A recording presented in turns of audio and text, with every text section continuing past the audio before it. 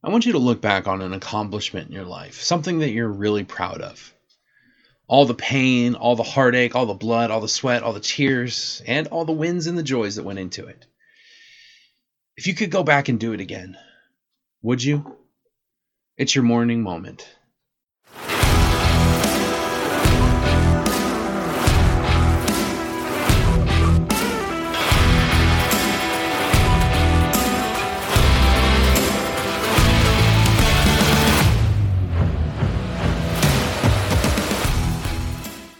Good morning, everybody. I am Jake with Mission 4110, and this is your morning moment for Friday morning.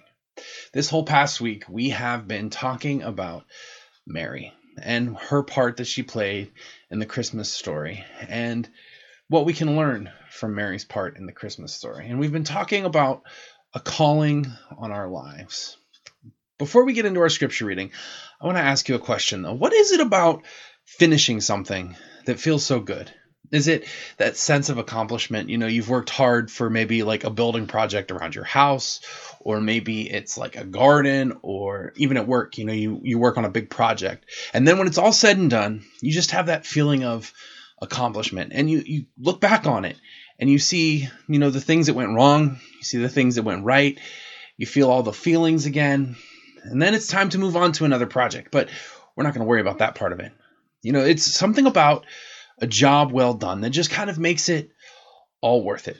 Well, this morning we're going to look at Mary, and we're going to jump to the other side of things, and we're going to look at the Lent season. But first, I want to talk about our scripture reading, which is kind of a prophecy by a man by the name of Simeon, who was told by the Holy Spirit that he wouldn't die until he met the Messiah.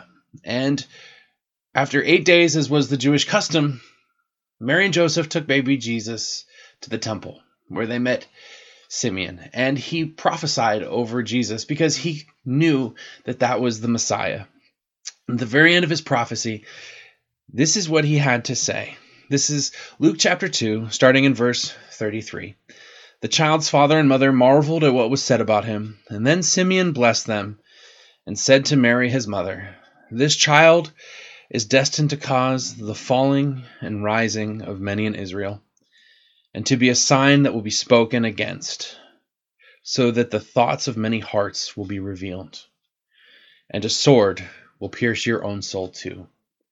Now, those are kind of ominous words to the mother of Mary, and she probably heard them and wondered what he was talking about.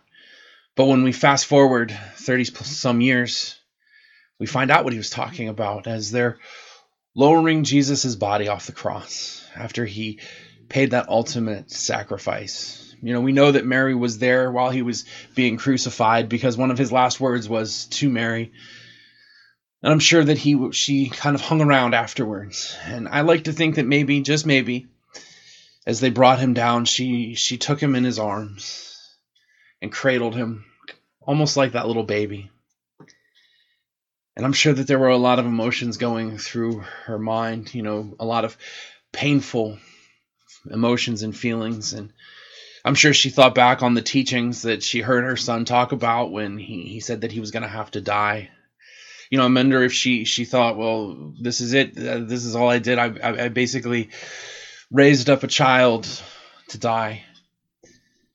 And I'm sure that, you know, other things that were rolling through her mind at that point in time. You know, if you read chapter 2 of Luke, there's a phrase that keeps coming up, and it's Mary treasured up all these things. You know, she internalized Jesus's birth, you know, the shepherds coming to visit and the star and the magi and you know, she kept them in her heart because that was memories. I mean, any mother will tell you that those are memories that you want to hold on to.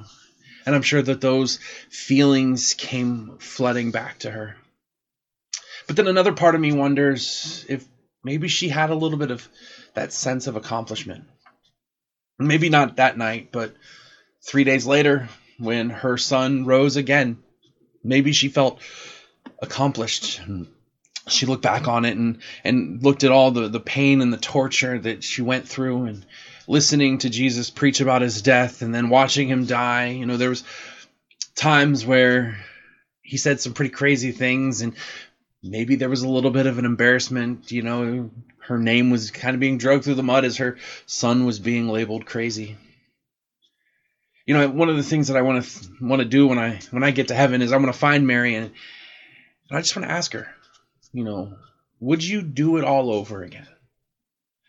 Would you raise up the Messiah? If you could go back and do it again, would you? I'm pretty sure that the answer for her would be yes. I mean, all the pain, all the heartache, I'm sure for her it was worth it that Easter morning when she finally figured it out, when it all clicked of who her son truly was. On Sunday, I alluded to one of my favorite Christmas songs, which is Mary, Did You Know? And I said that I was going to put a link, and well, I totally forgot. So I am going to put a link to that song in the notes for today's message. But what I'm trying to get at is, in our own lives, we are all on a journey made up of little mini journeys, little mini projects, if you will, that we are finding ourselves in. And we have to realize that even though we can't see the ending, one day we will know what it was all about. Maybe when that little section of our lives comes to an end, or maybe when this entire thing called life comes to an end here on earth. But the thing is, we're going to look back on it and we're going to say, okay, I see it. I know what I was going through, why I was going through it, what the whole purpose of that was. And honestly, I think that when we get to the end, no matter what our heartache is here, no matter how much it hurts, no matter whatever we're going through, I think when we get to that other end and we finally see what the whole purpose of everything was, then we're going to look back and go, you know what? As much as it sucked, I'd do it all over again in a heartbeat.